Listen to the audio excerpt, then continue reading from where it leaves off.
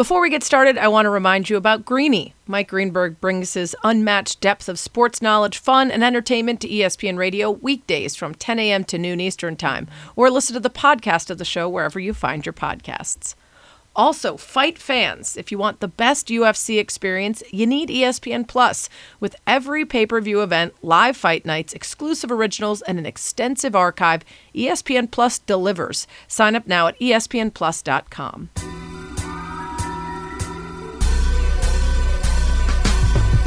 Welcome to That's What She Said with Sarah Spain, a podcast about, well, whatever the hell I want. Actors and musicians, athletes, comedians, neuroscientists, wine experts. If I find somebody interesting, I'm bringing them to you. We'll talk about how they became who they are, how they found success, battled failures, and how they ended up here, talking to me. Hi, my name is Chris Mosier. My pronouns are he, him, and his, and my dilemma is that I still cannot stop eating cereal for dinner. Christopher, whatever your middle name is, Mosier. I fixed this dilemma last time you were on. I told you, first, you're very fit, so clearly the carbs and sugar aren't a problem. 2, maybe think about the meal needs and desires of your wife, who might want to sit down to a meal that isn't Lucky Charms. And 3, most importantly, I told you not to stress about eating cereal as an adult. Being an adult means doing what you want. And yet here you are, still stressing, which means deep down, you're simply not okay with your cereal consumption and the boxes of cereal stacked up around your kitchen. So if it's still bothering you years later, I want to recommend something. Plan your meals for the week on Sunday. Get a meal delivery service. Cook in advance so you feel bad wasting them and choosing cereal instead. But in the end, man, if it comes down to a matter of taste, just stop beating yourself up about it. Embrace the charms. Taste the rainbow, Chris. Just let it happen. That's what she said. My name is Ann Lieberman. I use they, them pronouns. And my dilemma is I haven't gotten to punch or kick people in the face or the head in a very long time due to COVID. Now, Ann, listen, I don't advocate for violence. And while I'm fairly certain you're talking about the inability to participate in Muay Thai, I'm not going to make you specify which faces you're talking about wanting to kick. I humbly suggest some of the folks drawing up bills that we're going to talk about in this episode, and that they might have earned a swift foot to the face. But again, I never advocate for violence. I do, however, recommend a life-size body pillow with the face of your current biggest enemy. You know, just get some of that energy out. Might be good. That's what she said. Welcome to the 5th and final pod of March and Women's History Month. I've talked to an OG sports reporter, a newbie commissioner, a brilliant chef, a wise yogi, and now a duo that I absolutely guarantee will teach you something. And a twist, our first male guest of the month. I made an exception for the exceptional Chris Mosier, one of my faves and an expert on transgender athletes and the issues around trans participation in sports.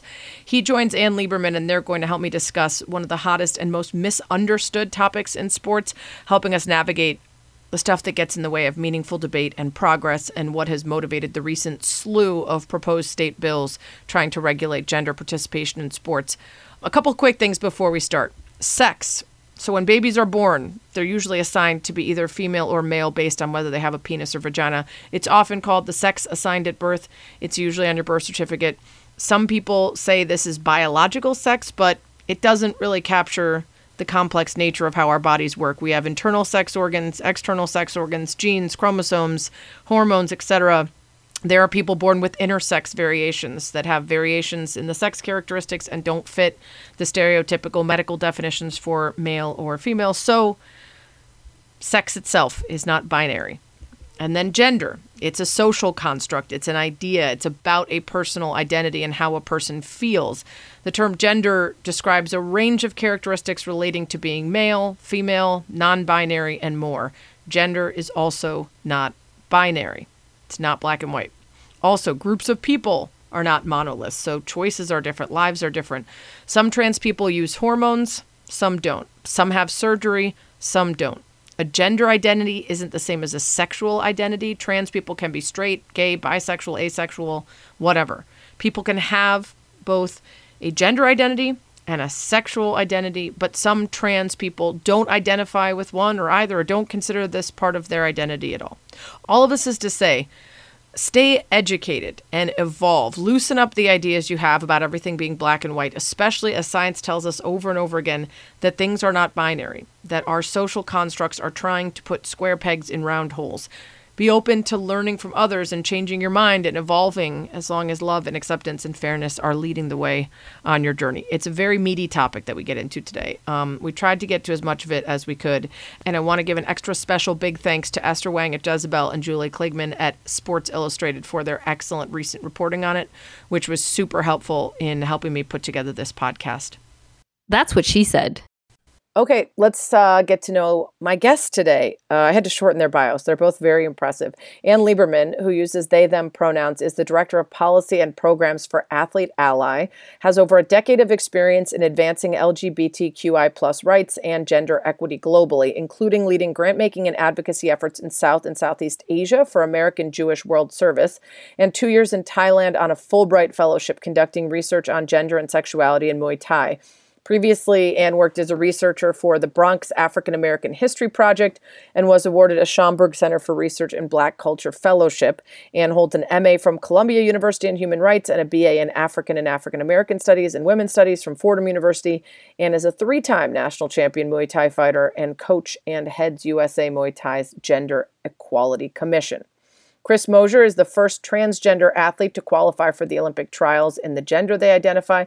Chris is a trailblazing Hall of Fame triathlete, an All-American duathlete, and a 6-time member of Team USA.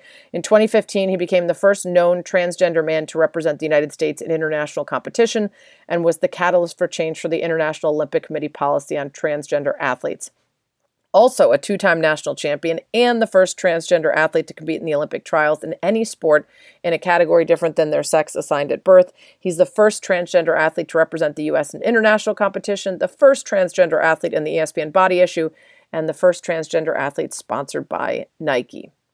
You guys are really going to enjoy this conversation. I imagine that you will learn quite a lot, and I hope you take some of it and go have conversations with other people and continue educating yourself in them.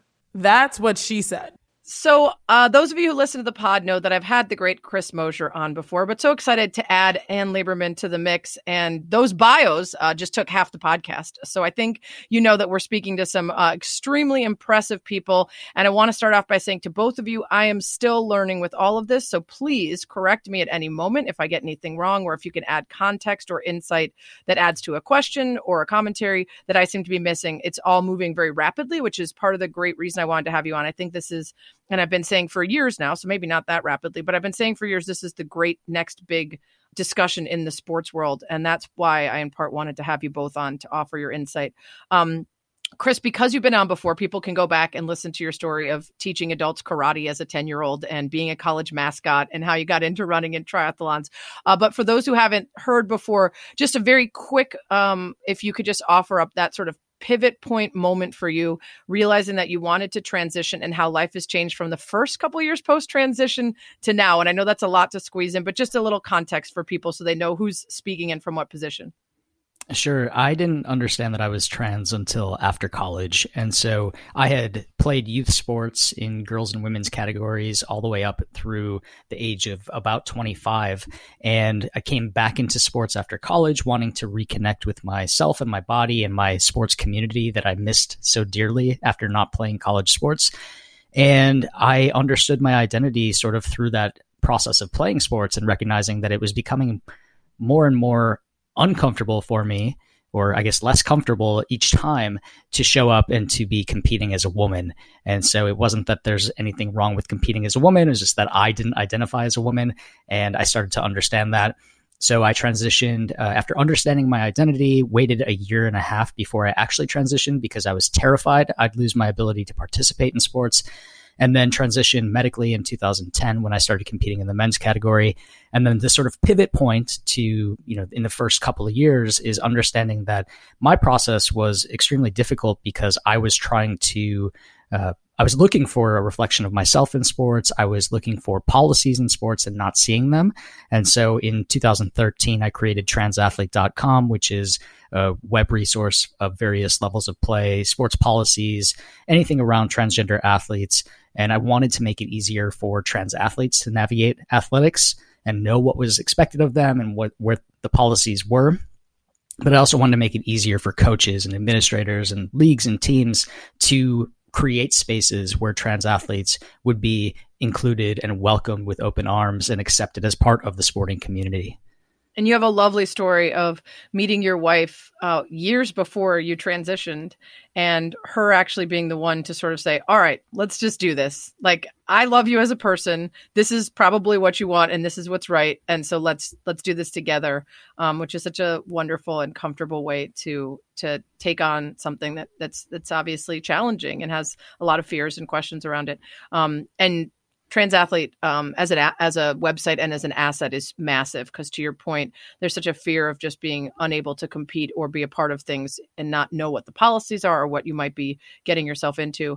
And normally, if this were just a one-off pod, I would dig a ton into your childhood. I would go Oprah Anya. I might try to make you cry, get into all the details of all that stuff. But your super interesting life and work that I detailed in the bio is lengthy, and I want to get to the big issue of the pod. So let's just, if you can, give us a quick look at who you are, how you came to get into Muay Thai, and doing the work you do.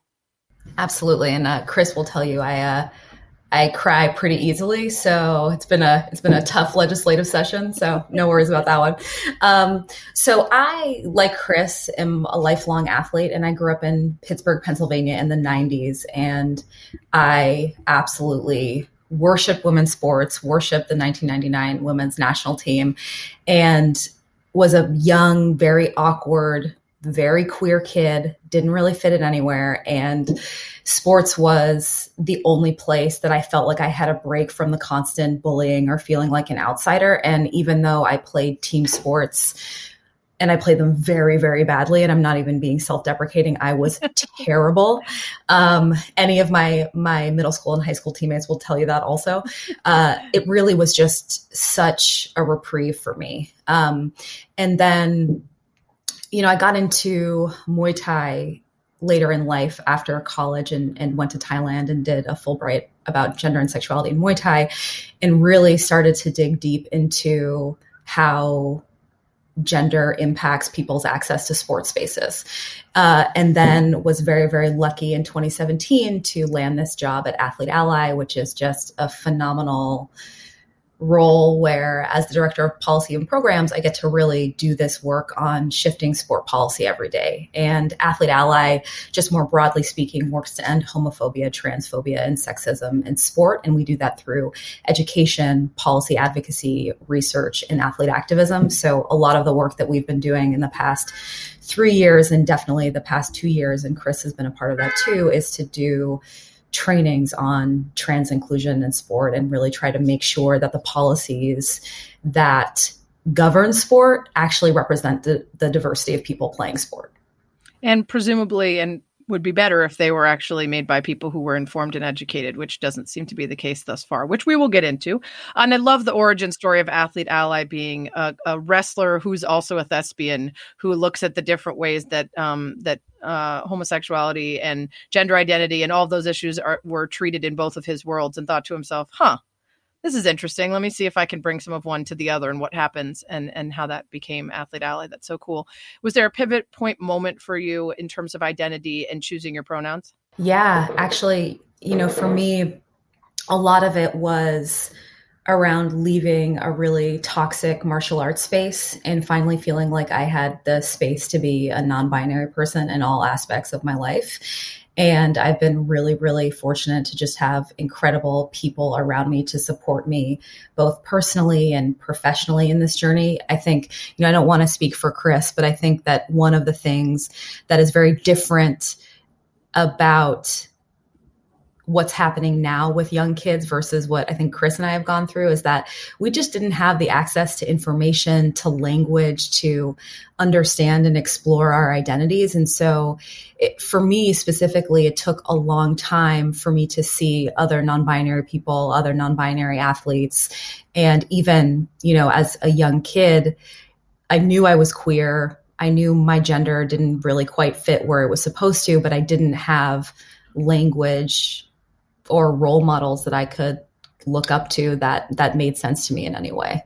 Yeah, it's so important. We always say if you can see it, you can be it. But I also think if you can name it, it gives some real heft to something for there to be an official language around it that you can connect to. And I always love Chris's motto of be who you needed when you were younger. It's so important. Okay, let's get into the meat of the shit. From your website, Chris, transathlete.com, there's a whole lot of info on the state policies for K-12 for junior high schoolers and schools. And states vary from having very friendly policies that facilitate inclusion for trans, non-binary, and gender non-conforming students. Some of them require medical quote-unquote proof or invasive disclosures to guide whether someone can be included. There are a bunch of states that have no guidance, and they allow schools to create policies or rely on a single person to make decisions in certain cases. And then there are many states that have discriminatory policies that create barriers for trans, non-binary, GNC students to compete. In the NCAA and the IOC, trans men are welcome to compete on the men's team no matter what. In the NCAA, trans women can compete on the women's team after a year of hormone suppression treatment. And in the Olympics, they're required to keep their testosterone levels below 10 nanomoles, I think I said that right, per liter of blood for a year, which is an arbitrary line that they've drawn to decide whether someone is a gender, which is a construct anyway. And now they use that to decide whether someone is able to compete. Let's start there, Chris, before we even get into recent legislature. Do any of those places, states, groups have the best model, and why? That's a great question. So the states with the most inclusive models are the best models for young people. We know that young people receive so many benefits from participation in sports and participating with their peers. I know that's Anne's story. That's my story. And it's the story of so many young cisgender and transgender youth. So the states that have the inclusive policies that allow a student athlete to say who they are and then to participate in that category are the ones that I think are the most effective in terms of inclusion. There's one state in the country that actually mentions non-binary folks, and that would be the top notch. And it's important to say in these conversations, trans athletes are being named, but non-binary athletes are also being very much impacted by the legislation and the policies, and maybe even more so because they are not named specifically, and it can cause an even greater question of where those folks can participate and are able to fully show up as themselves. So it's a patchwork of policies right now. And as you mentioned, some states have no guidance whatsoever. Some have very good guidance. But what we're seeing at this moment in time in this legislative session is that it doesn't matter how good or bad a state's current policy is. Lawmakers are attacking across the board. And the lawmakers who are bringing up these bills, which we'll get into the details shortly, are not really affiliated with sport. So the current landscape of K through 12 sports, and when we say that, we're really meaning high school sports because it's much more difficult to track middle school. But some of these bills actually name middle school and even elementary school students within them, which is mind-blowing to think about banning a second grader from participating in sports with their friends. But the way it's always been has been high school state athletic associations create the rules and the policies for the participation of athletes in their states, which is why we have the patchwork of policies. And, it really depends on where a student athlete lives as to whether or not they'll have a good experience. Lawmakers have never been a part of this until, at least not successfully until last year when Idaho created a law that would ban student athletes from participating. And, it's interesting. I had focused mostly on transgender students, but the idea of non-binary perhaps is somehow even stickier because in terms of trans, presumably someone will compete in line with their identity and they will be clear about their identity and then therefore want to compete there.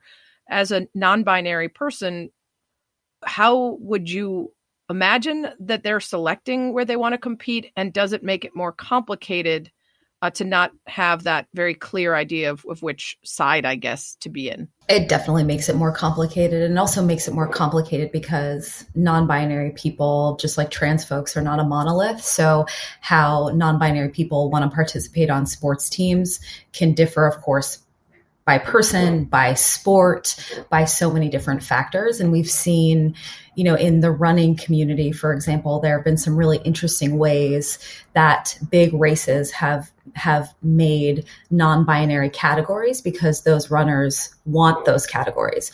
But that is very different than forcing an athlete to participate in a third category, which we've seen quite a bit in this conversation around trans athletes. So really, because sport is constructed within a binary, that always raises questions about where trans people fit, where non-binary people fit. And we just haven't had enough conversations in the sports space, in the policy space about non-binary people, because we're still hyper focused on trans athletes and these myths around trans athletes and inclusion in sport. So let's look at this recent legislature. And you mentioned Idaho, but this year now, Mississippi becoming the first to pass legislation banning transgender girls from sports with the absurdly named Mississippi Fairness Act. And that requires any public school and university that's a member of the Mississippi High School Activities Association and the NCAA, among other associations, to designate their athletic teams as male, female, or co-ed, and to restrict transgender girls from joining girls and women's teams. It's one of more than 25, as you mentioned, Chris. It's happening sort of countrywide. And as I read, as is the case with the majority of these bills, the sponsor could not cite any examples of transgender girls competing on girls' teams within the state. So let's start there. And you mentioned it has not been until recently that there's been a great deal of interest on the political side of diving into this. In fact, it feels like it's mainly that they tried to fight, conservatives, particularly Christian conservatives, tried to fight marriage equality. They lost. So then they pivoted to bathroom bills. They lost. So now they're taking on sports and trans participation and trans health as the latest frontier to try to basically use it as a cudgel for political gains without actually understanding the issue. Is that fair in saying why you think there's this sudden surge in bills? So in 2015 in South Dakota, the South Dakota High School Athletic Association passed an inclusive policy that allowed trans athletes to compete in the appropriate gender category. And the legislature was very unhappy with that and tried to pass what we now would call an anti-trans athlete ban. And when that ban died in session, we then saw a bathroom bill be drawn up. And so in South Dakota, we saw one of the first bathroom bills in the country. And as you mentioned, Sarah, then they swept the nation. And so we're now making a return to 2015 and this different political strategy. But we've also seen since 2017 a rise in women's, and I'm putting that in quotes, air quotes, organizations that say they are protecting women's sports when in fact have a number of other agendas that include the dehumanization of trans folks. And so there's a lot of influence from a UK-based organization called Fair Play for Women that has come across the pond that has influenced a number of key advocates in the anti-trans space. And so that's really where we've seen a lot of this rhetoric come from. And then organizations like Save Women's Sports and partnering with the Alliance Defending Freedom, which is a known anti-LGBTQ plus hate group. So all of this rhetoric is swirling together to make what we see happening in state legislatures across the country. And then a lot of these bills, the text of them, some of it is just copy and paste. And so we've seen that sweeping the country. And I thought last legislative session was bad. We had 19 states introduced bills, and now we're at 30, over 60 bills specifically focused on anti-trans athlete bans, and then close to 115 overall anti-trans bans. Many of those are medical care bans, so denying life-saving healthcare to trans youth. And then when we zoom out even more and look at the context for all anti-LGBTQ plus bills, we're looking at over 260 bills. And so this is, without exaggeration, one of the worst legislative sessions we've seen in recent years. And quite frankly, it is terrifying. So there's different methods by which these states, including Idaho and Mississippi, specify that you can provide proof of eligibility. In Idaho, it's based on the, quote, internal and external reproductive anatomy, chromosomes, and testosterone levels, which, basically is to say we're only singling out women's sports for this type of scrutiny of anatomy and this type of regulation, which you would imagine would go against Title IX. It is a form of sex discrimination if it's only the women and girls that are being subjected to that. And then in Mississippi, it indicates that you could confirm by getting a genetics test, confirming your chromosomes, a test showing where your natural hormones fall, a genital exam by a doctor. The idea of being a young person and having somebody tell you based on looking or testing you whether you are enough, too little, too much of anything is so heartbreaking to me to think about, especially, Chris, we've talked about this the last time. People are always calling me sir. I have a low voice. I'm very tall. I don't look cute a lot when I go out. I'm just not trying, especially now. It's fucking COVID, okay? And I'm a very confident person, and I'm still like, I'm a lady. It still hurts. So to be a kid, and when I was a kid, I was already this tall when I was a kid. So it was very hurtful to me, especially when I was young and deeply insecure, to feel mannish in any way, because that wasn't who I saw myself to be. So if you can speak to why it's not as simple as just saying, well, just take a test and we'll figure it out from there. Yeah, you're absolutely right that this puts the responsibility on, really singling out women and girls in sports, and all women and girls in sports suffer from these sort of rules, these sort of bills, and now these sort of laws. We don't make men prove their maleness or manliness to participate in men's sports. This is not something that we're making boys do. And so, true to my experience when I was a young athlete, as playing girls and women's sports, that I had a good jump shot. I played aggressively, and regardless of what I looked like standing next to my peers, same uniform, same general appearance, people would target me and say, are you a man or a woman? Are you a guy or girl? No way you could be a girl because you play like this. And this is the story of so many young, powerful, strong female athletes. So the fact that we put a limit or a ceiling on just how good a girl can be in sports before she's no longer a girl is incredibly problematic. And we know that there are so many very real issues in women's sports. And we could go off about the basketball tournament right now and so many other things. But when we're talking about this, the reality for people who are in sports is that having a transgender teammate is not, does not rank in the top 10 or 20 of problems in women's sports. It is unduly targeting, women and girls. And there's a long history of sex testing and gender verification in women's sports that we have clearly not overcome. And the fact of the matter is that these rules specifically target at a greater rate young Black and brown women. And so there's a racial component that is entered in here, as well as, just the incredible sexism and misogyny that is inherent apparently in the fabric of sport.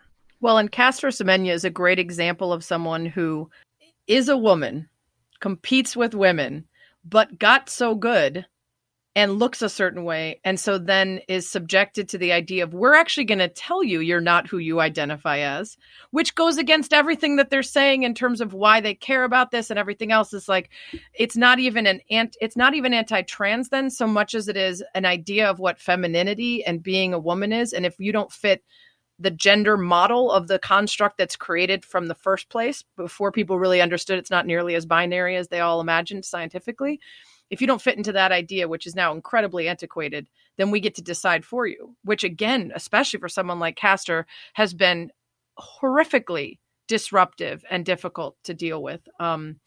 So I can't imagine as a child having to undergo that. And to your point, to many people's points, it is only girls and women who are then affected by this. A 6-year-old having to get a genital examination or some sort of chromosomal testing. And there's a intersex advocate, Pigeon Pagonis, who said, if you subject a 7 or 8 or 9-year-old and you tell them that they have reproductive anatomy that doesn't check either box, that's essentially abuse, right? Because you're not allowing them the time even to figure out their identity and where they fit. You're selecting it for them based on these parameters that may be incredibly antiquated. the North Dakota bill is one of several that would prevent trans boys and men, in addition to trans girls and women, from competing in the division that matches their identity. So that it doesn't even, quote unquote, protect girls and women. It's more just exclusion, not even about fairness then, right? Absolutely. And that's the issue with all of these bills, is that we're not even addressing, like Chris said, the very real documented threats to women's sports. We're not talking about Title IX compliance. We're not talking about pay equity. We're not talking about sexual assault and harassment that young female athletes face. We're not talking about actually any of the issues that those of us who've been watching women's sports and investing in women's sports for decades actually know to be the true issues. And so part of what happens in these conversations, which is really unfortunate, is that the folks who are fighting for trans inclusion in sport somehow get pigeonholed or put into this place where we are being told that, oh, we want to end women's sports, or all of these really intense the end accusations. Of women's sports as we know it, I believe, is which what is they've been just exactly, which is they care so much about it and have for so long. Exactly. And so also these are exactly the same arguments that were used in the 70s to keep Renee Richards from competing. We're 30 years later, and oh my God, can you believe that the mythical trans takeover has yet to happen? Right. Renee Literally Richards, the exact same arguments. Renee Richards, a transgender tennis player who was predicted to be the beginning of the end, and have not been any that followed. Also, by the way, we also used to be protected from ourselves. We weren't allowed to ride horses or run marathons or do any number of things also in the name of our own protection. Now we've gotten past that, and we have new and different ways to act like we need to be protected. Also very interesting. I remember thinking often during the bathroom bill arguments that were hysterical and not at all rooted in fact, the idea that the very same people who do not give a shit about sexual assault in any other capacity and are legislating and working to lessen the laws at schools and universities that protect people from those things were really interested in it when they claimed that a bunch of men were going to throw on a dress and go into a bathroom. It's so hypocritical and transparent that it makes me beyond furious, but also is almost comical in the ways that nothing actually ends up having to line up for these arguments. It's introduced in any given moment to try to sway hysteria. Exactly. And it also doesn't connect with reality of how challenging it is and often violent to be a trans or non-binary person in the US right now. Mm-hmm. No kid in middle school or high school is going to pretend to be trans just to gain athletic advantage. Right. Especially in girls' sports, the prestige, the money, the fame. You get to be a winner in women's sports. Congratulations. You get a full-time job and a bunch of people that shit on you. Exactly. And you're not going to make the money and going to have to work for the rest of your life. Yeah. It's wild. So that seems worth it for sure. Definitely. We'll get right back to the interview, but first, you're going to learn today. I didn't ask them a word this week. We had so much to get to that I skipped it, but I did want to offer up my own word, which I thought was apropos, and it's from our Twitter Brit, Susie Dent, that we love so much, and it's ipsedexitism, an unsupported, unfounded, dogmatic assertion. Dogmatic, of course, being inclined to lay down principles as incontrovertibly true. It originated in the 1590s, literally ipsa dexit, the Latin for he said it. It was a translation of Greek, a phrase used by the disciples of Pythagoras when they quoted their master. So hence, an assertion made without proof, resting entirely on the authority of the speaker. Ipsedexitism, which is the practice of dogmatic assertion, came about in 1830.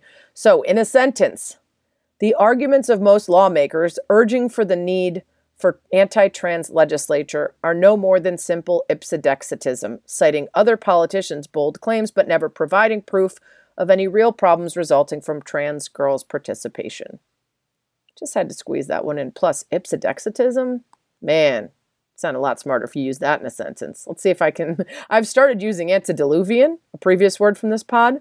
And of course, confelicity has become part of my vocabulary, but ipsedexitism is going to take a little more work. Now let's get back to the interview.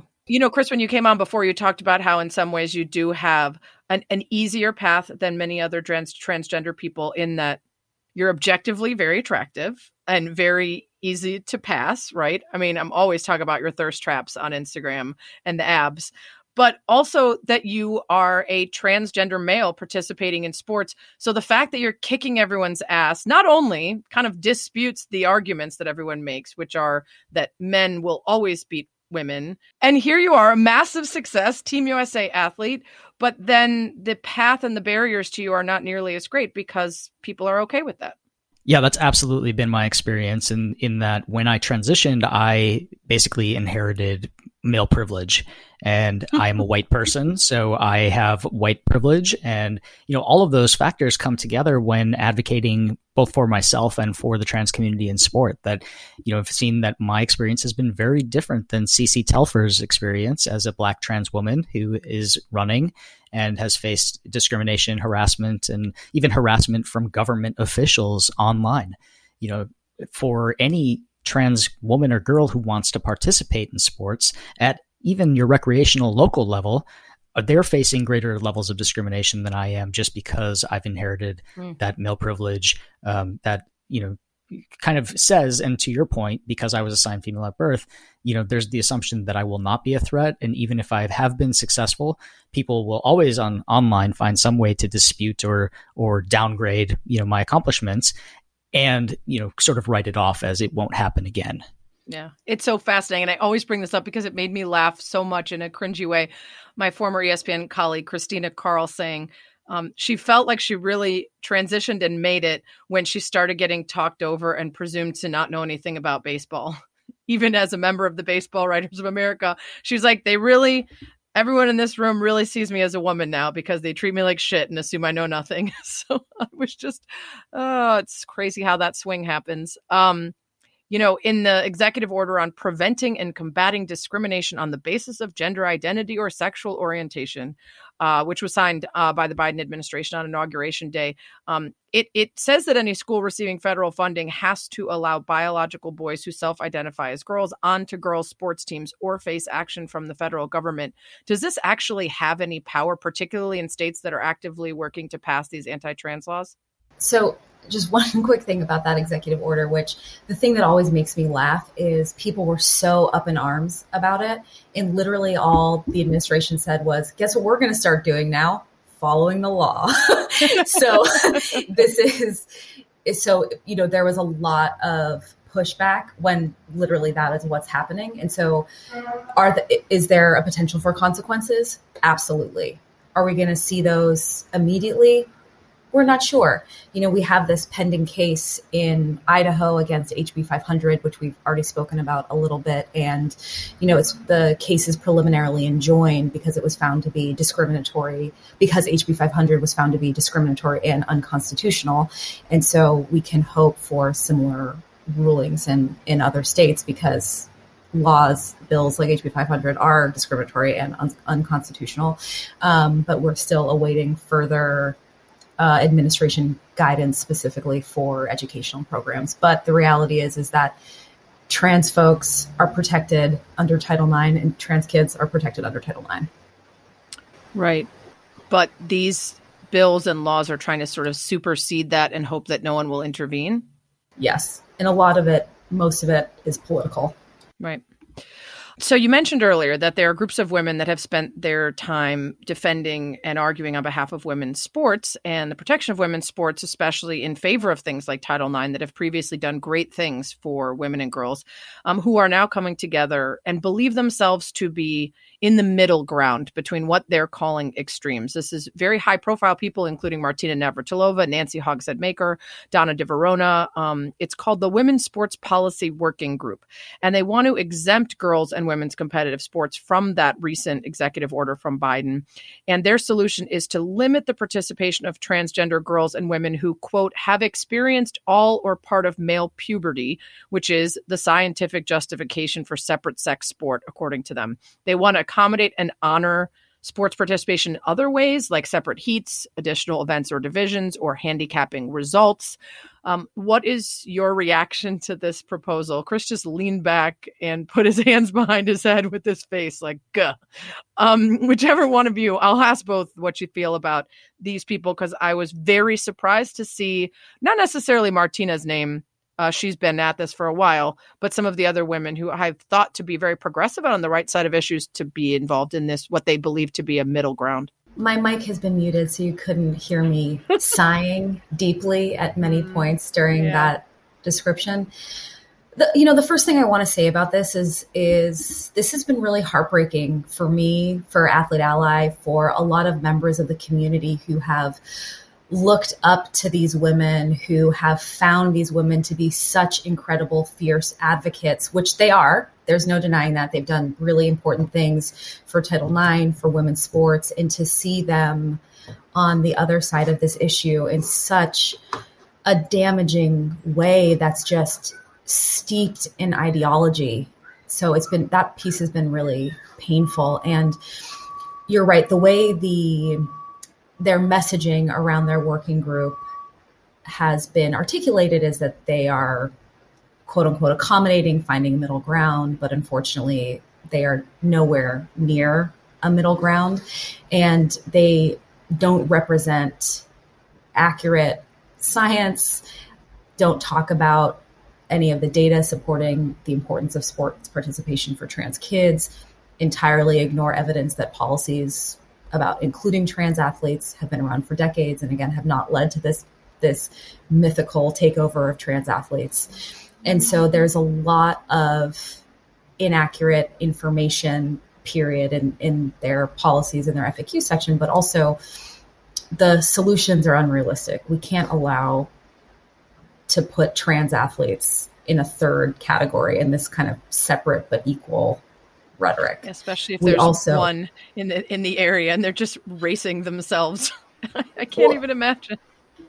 Exactly. And also, especially at the middle school and high school level, what's the purpose of sport for kids? Right. Why are we trying to erase and exclude trans kids from one aspect of normal kid life that would make it so much easier for them, like it did for me, like it did for Chris, to have just a moment, to have a break, to really have access to the life-saving benefits that sports provide? I think it'd be useful to play devil's advocate as to why they might be trying to do this, because I'm trying to understand. I do feel like, and I felt like for a long time, that these women were on the right side of women's and girls' issues in sport. And so to see their names shocked me. And so I tried to connect and understand.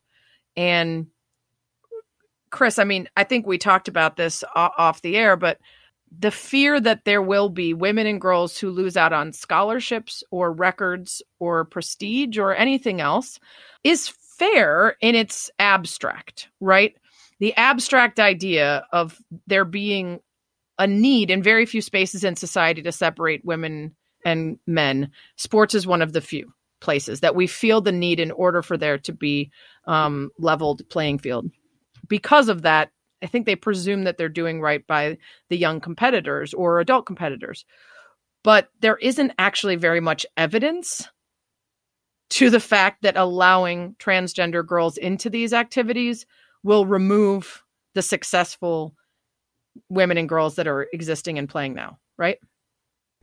Yeah, that's right on. And I think what you brought up is a really important point about the storytelling and the narratives that have been crafted around this issue.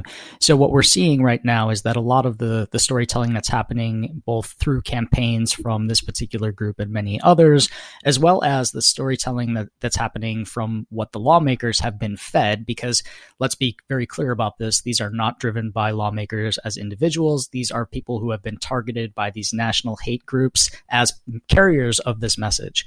And when we hear these people talking about it, they can't show the receipts.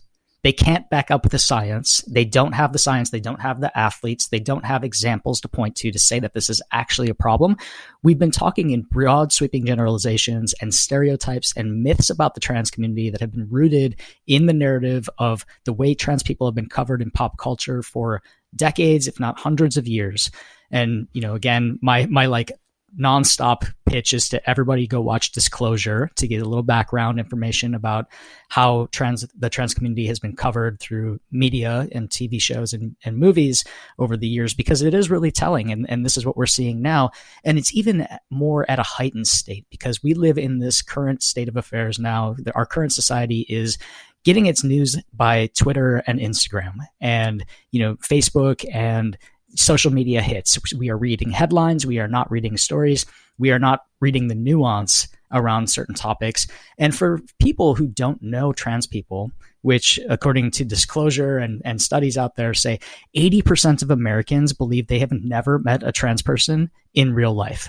And so if all of the messages that you receive are being driven by right-leaning hate organizations that want to erase trans people from public view, and those messages are being carried by people that we look to as icons in the queer and women's sports community, it becomes incredibly problematic and damaging, not just for transgender youth, but for all trans people to hear these messages and these myths be told about ourselves, and then be retweeted as fact when, again, if you dig into it, they don't have the receipts to back up the information that they're sharing. We'll get right back to the interview, but I have a quick aside here for our next Women's History Month shout out. And this one comes from WNBA player, activist, and first VP of the WNBPA, also friend of the show, who was on the pod last year, Layshia Clarendon, here to continue the tradition of singing the praises of my guests. Here's Layshia. Hey, it's Layshia Clarendon here of the WNBA, and I just want to give a huge shout out to Chris Mosier and Ann Lieberman for, so many things, being phenomenal in the work that you do and how you stand up for trans people. Chris, you are a role model for me, someone that I have been able to see in the sport really shine and be his full, complete self. And you've been a friend and a mentor in a lot of ways in this work. And the things that you've done with Athlete Ally and the constant fight for our lives and our rights and so many things we shouldn't have to think about that we do daily. I so appreciate your work and your constant commitment. You both are rock stars. It's like what we've talked about with marginalized groups for decades in different shifts, right? The presentation of Black people in media and entertainment and how that affected people's views of them. The presentation of women, right? Why are they always secretaries? Why can't they be the doctor? Whatever it is. Like the presentation of LGBTQ people. Like it's these steps to just recognition. And I love, and I'm gonna botch the quote, but Glennon Doyle's in her book Untamed says, progress is merely being able to look at the things that we've always said and then change the way we talk about them and understand them, because people themselves aren't changing. Our ability to accept them as they are is. This has always been the way. We just now know how to name it and accept it and engage with it and respect it, because we are not so determined to set these binaries, whether that's in sexuality or identity or anything else. You mentioned that it's difficult to find the facts. A recent study from the Center for American Progress looked at states that had these trans-inclusive policies for high school athletes for a decade. And during that time, no decrease in the percentage of girls who competed. And the states without policies actually did see a drop during the same time period. No openly transgender athlete has competed in the Olympics since the IOC enacted a policy almost 20 years ago, let alone compete and steal all the medals.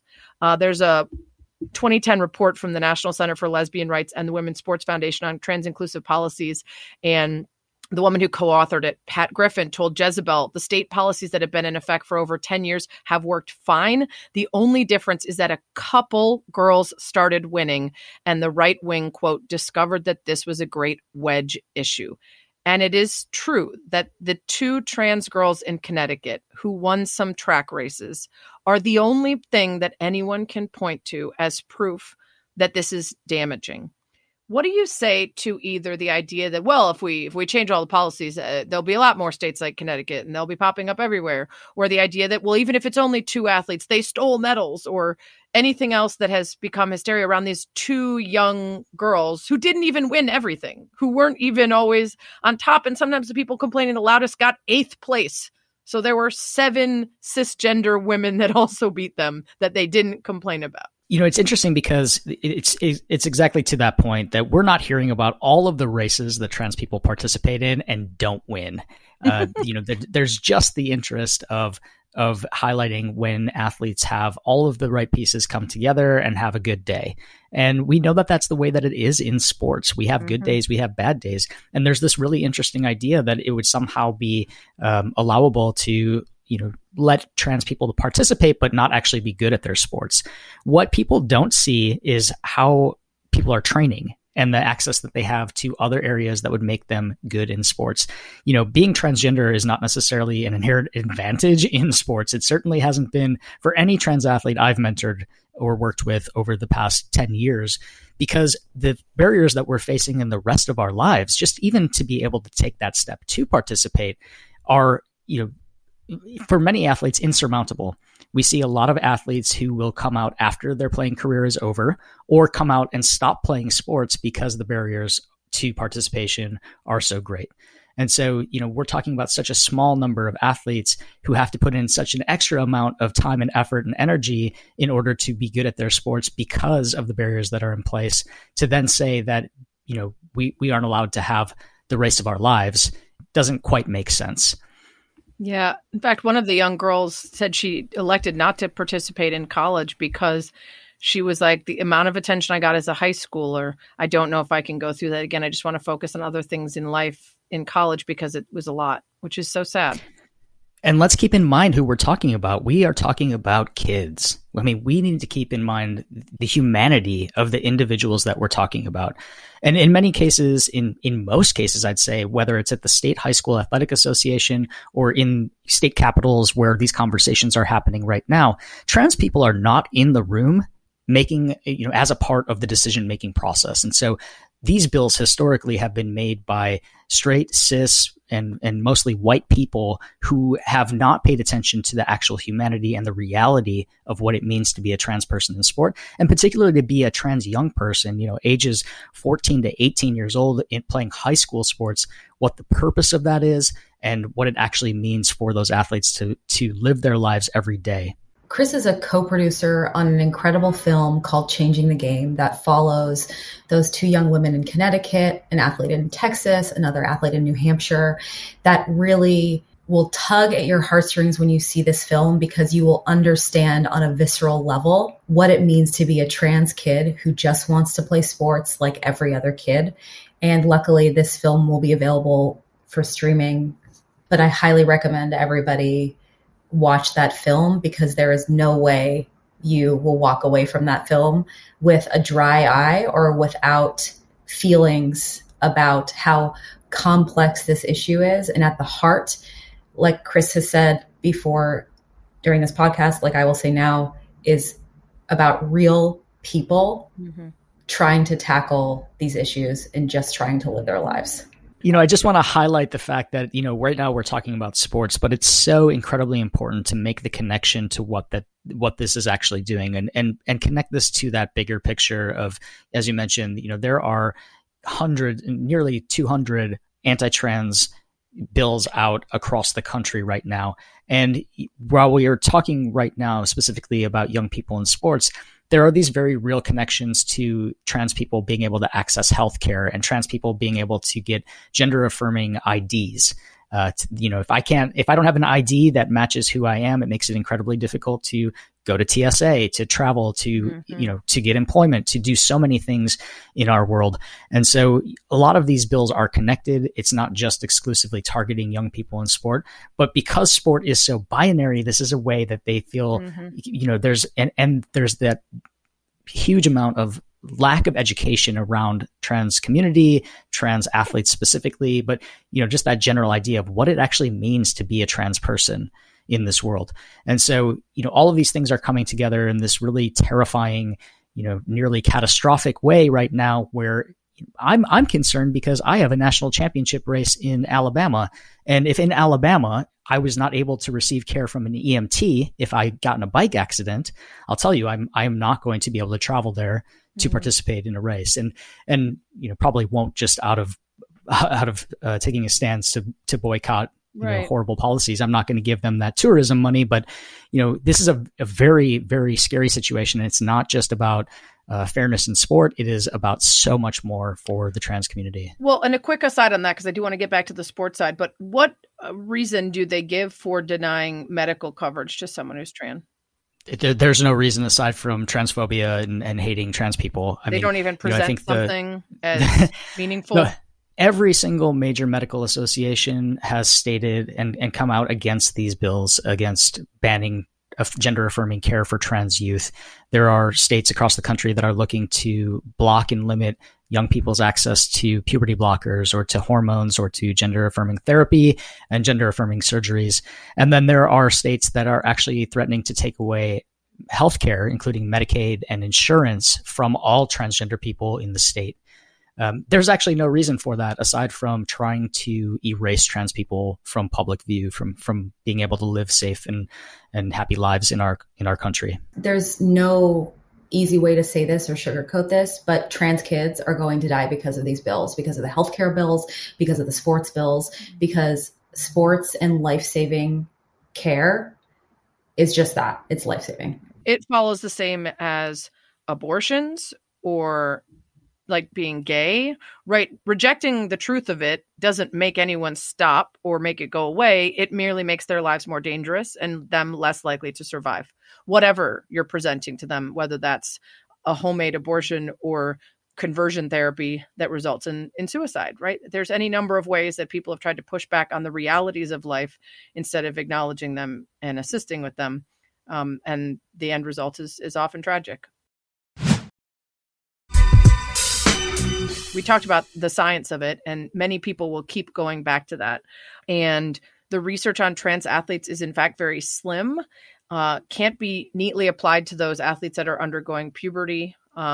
We can't really depend on gender verification tests or gender genetic numbers or any lines to dictate participation. As we talked about with Caster Semenya, the idea that she could have 4.99 nanomoles, I'm probably not saying that right. I don't even know what that is, but it's amount of testosterone per liter.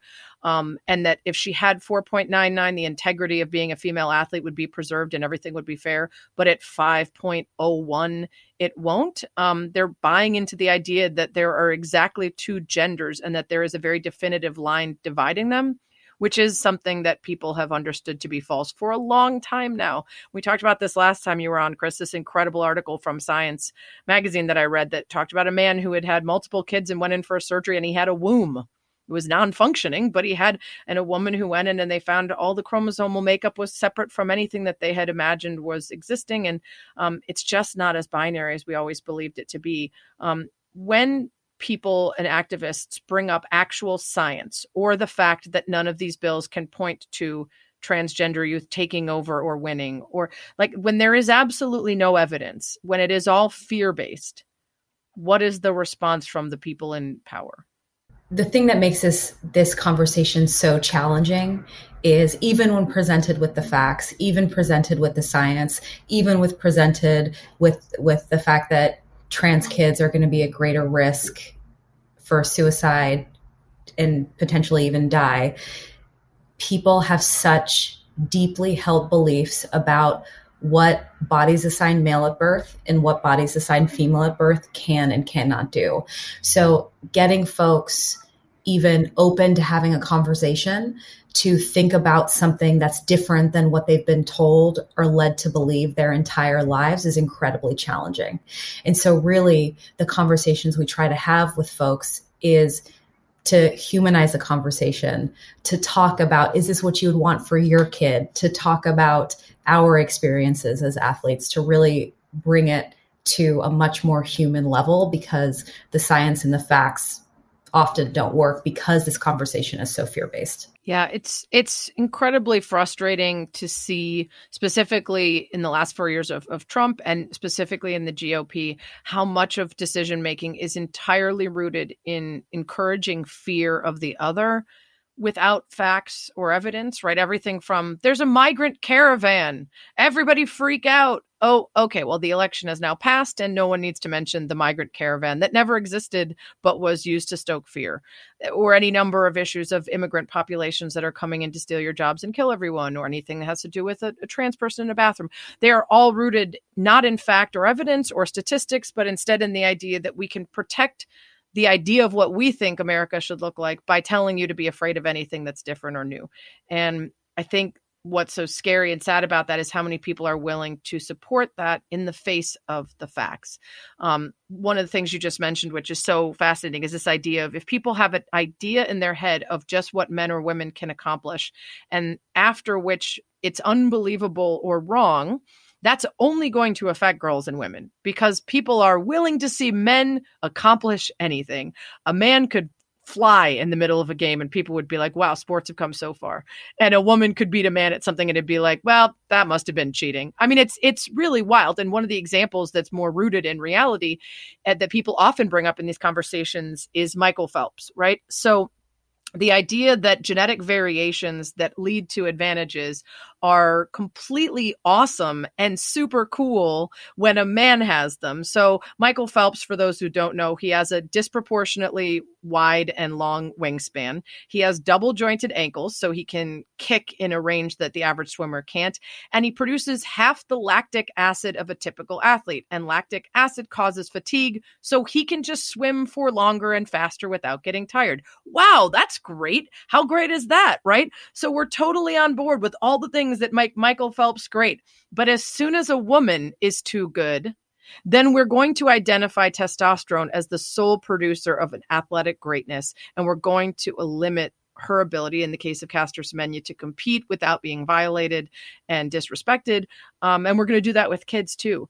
Can you speak to that idea of every other variation, whether it's height or weight or strength or ability to build muscle or breath capacity, as being how great you were born to do this? And then as soon as it affects women and their ability to compete well, or testosterone, which is this big circling point for many of these arguments, suddenly the conversation changes. I love the Michael Phelps argument. And there also is an Olympic archer who has absolutely incredible vision, like 2010 vision or something. And I always like to bring him up too, because that seriously, but anyway, to your point.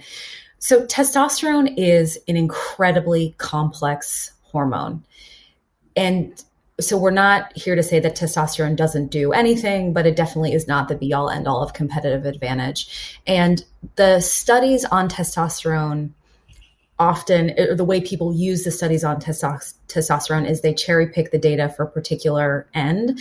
And also the way the testosterone is tested is often different across studies. The studies are using smaller sample sizes. Like there's all these inconsistencies with the data and the way the data is being used. So I think that's also really important, because it's important for us as consumers of media, as consumers of these studies, to understand what makes a good, rigorous, peer-reviewed study to use in a conversation about trans inclusion in sport and what does not. So that's the first piece I want to say. The second piece is that at the highest levels of sport, cis men and cis women have an overlap in testosterone. You will see exactly the opposite being said on the other side. But the reality is that testosterone does not make a good athlete. It is not the sole determining factor in competitive advantage. I mean, Chris mentioned several other factors as well, but definitely access to good coaching, nutritionists, facilities. I mean, we see all of these discrepancies. We saw them 2 weeks ago, last week with the NCAA tournament. So these are some things that really make fantastic athletes, in addition to whatever physical condition someone's body is in. And I don't know, Chris, if there's more you want to add. Your brain, your hard work and all that, but also worth noting, if you look at, for instance, the quality of play in the women's basketball tournament now versus 20 years ago, that is not because women were not capable of playing at a certain level. It was the lack of investment, the lack of training facilities, the lack of assets, the lack of resources, the lack of coaching, the lack of investment, all of that. So if we see these large leaps that can be taken within cisgender women, the idea that we could attribute everything to just genetic makeup is clearly flawed.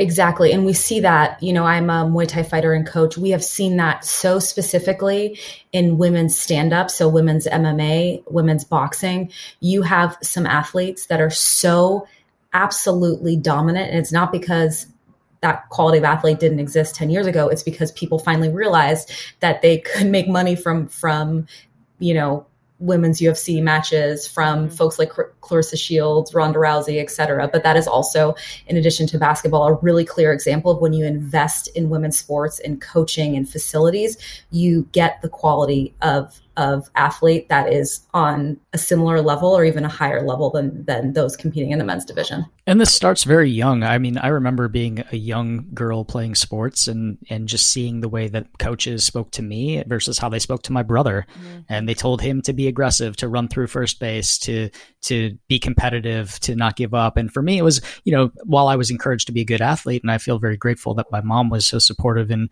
me, taking on multiple sports, from coaches and from parents and generally from teammates, the expectation for young girls in sports was to go out there, have fun, to participate, to not be too aggressive, to not be overly competitive. The values that I was supposed to learn out of sport were very different than what my brother was supposed to learn out of sport. And we know that comes directly from messages from coaches, from parents, from grandparents, from spectators and fans, from school officials. All of these messages influence the way that young girls believe they can show up in sport. And I feel grateful that we're in this time right now, that we now have women who own teams. We have women who are in coaching positions. Yes, exactly. I can't wait to go to a game with you. To see themselves in the highest levels of sports, excelling, sponsorship deals, all of that is so incredibly important for not only people to know that it's possible, but to have the belief in themselves that they can do it too. Yeah, 100%.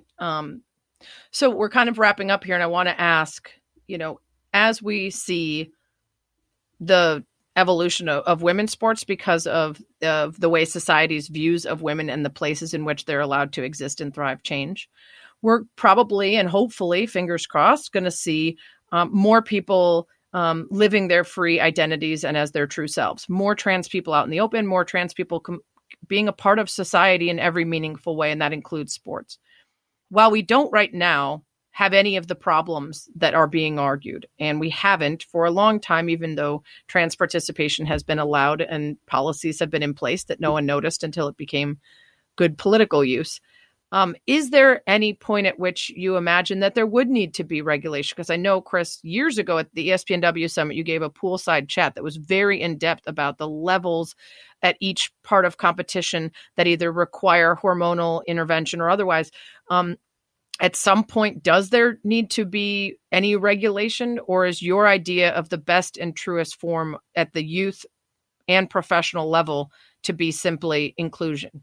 I think it's important that we be really specific and clear what we're talking about. There have been policies in place from the IOC to national governing bodies to the NCAA to states across the country that have had policies for, over a decade, in some cases, 2 decades, that have been working, and trans people have been participating with their peers.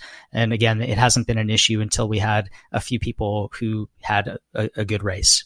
And so, those policies exist, but it's really important that when we're talking specifically about, the state of affairs in terms of the legislative landscape right now and these bills that are attacking and harming transgender youth, that we shouldn't be comparing what is right for adult professional athletes representing their country at the highest level of sports with your local high school and, right, a 15-year-old who wants to participate with their friends and just have fun after school.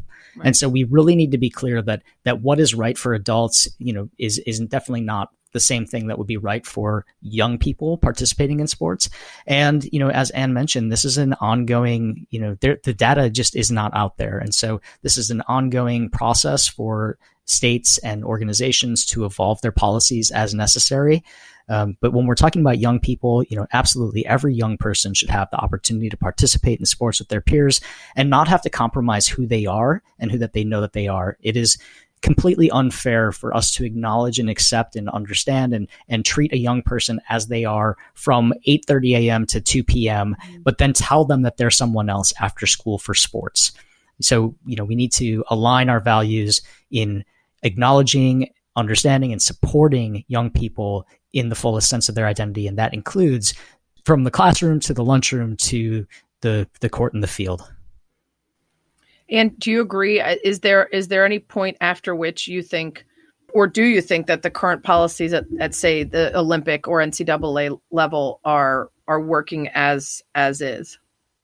I agree with Chris, and I think the many sport governing bodies like the NCAA, other national governing bodies in the U.S. and also international federations are starting to have more conversations about what does a more progressive policy look like, understanding that, the NCAA policy, and it's really guidelines. We didn't do a deep dive into this, but essentially the NCAA policy governs NCAA championships. Every single NCAA institution is able to adopt its own trans inclusion policy that can be more progressive, less progressive than what the 2011 guidelines state.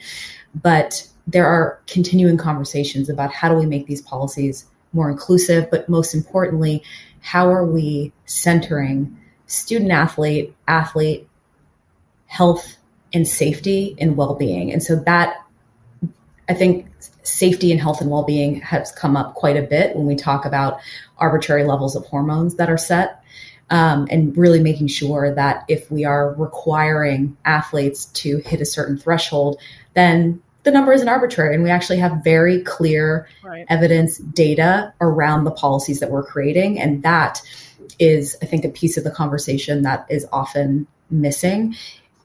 And luckily, many of these sport governing bodies are really starting to talk more specifically about what do those policies look like. Yeah, it's certainly a very complicated topic, and it does get even more complicated when you take into account intersex, non-binary, transgender.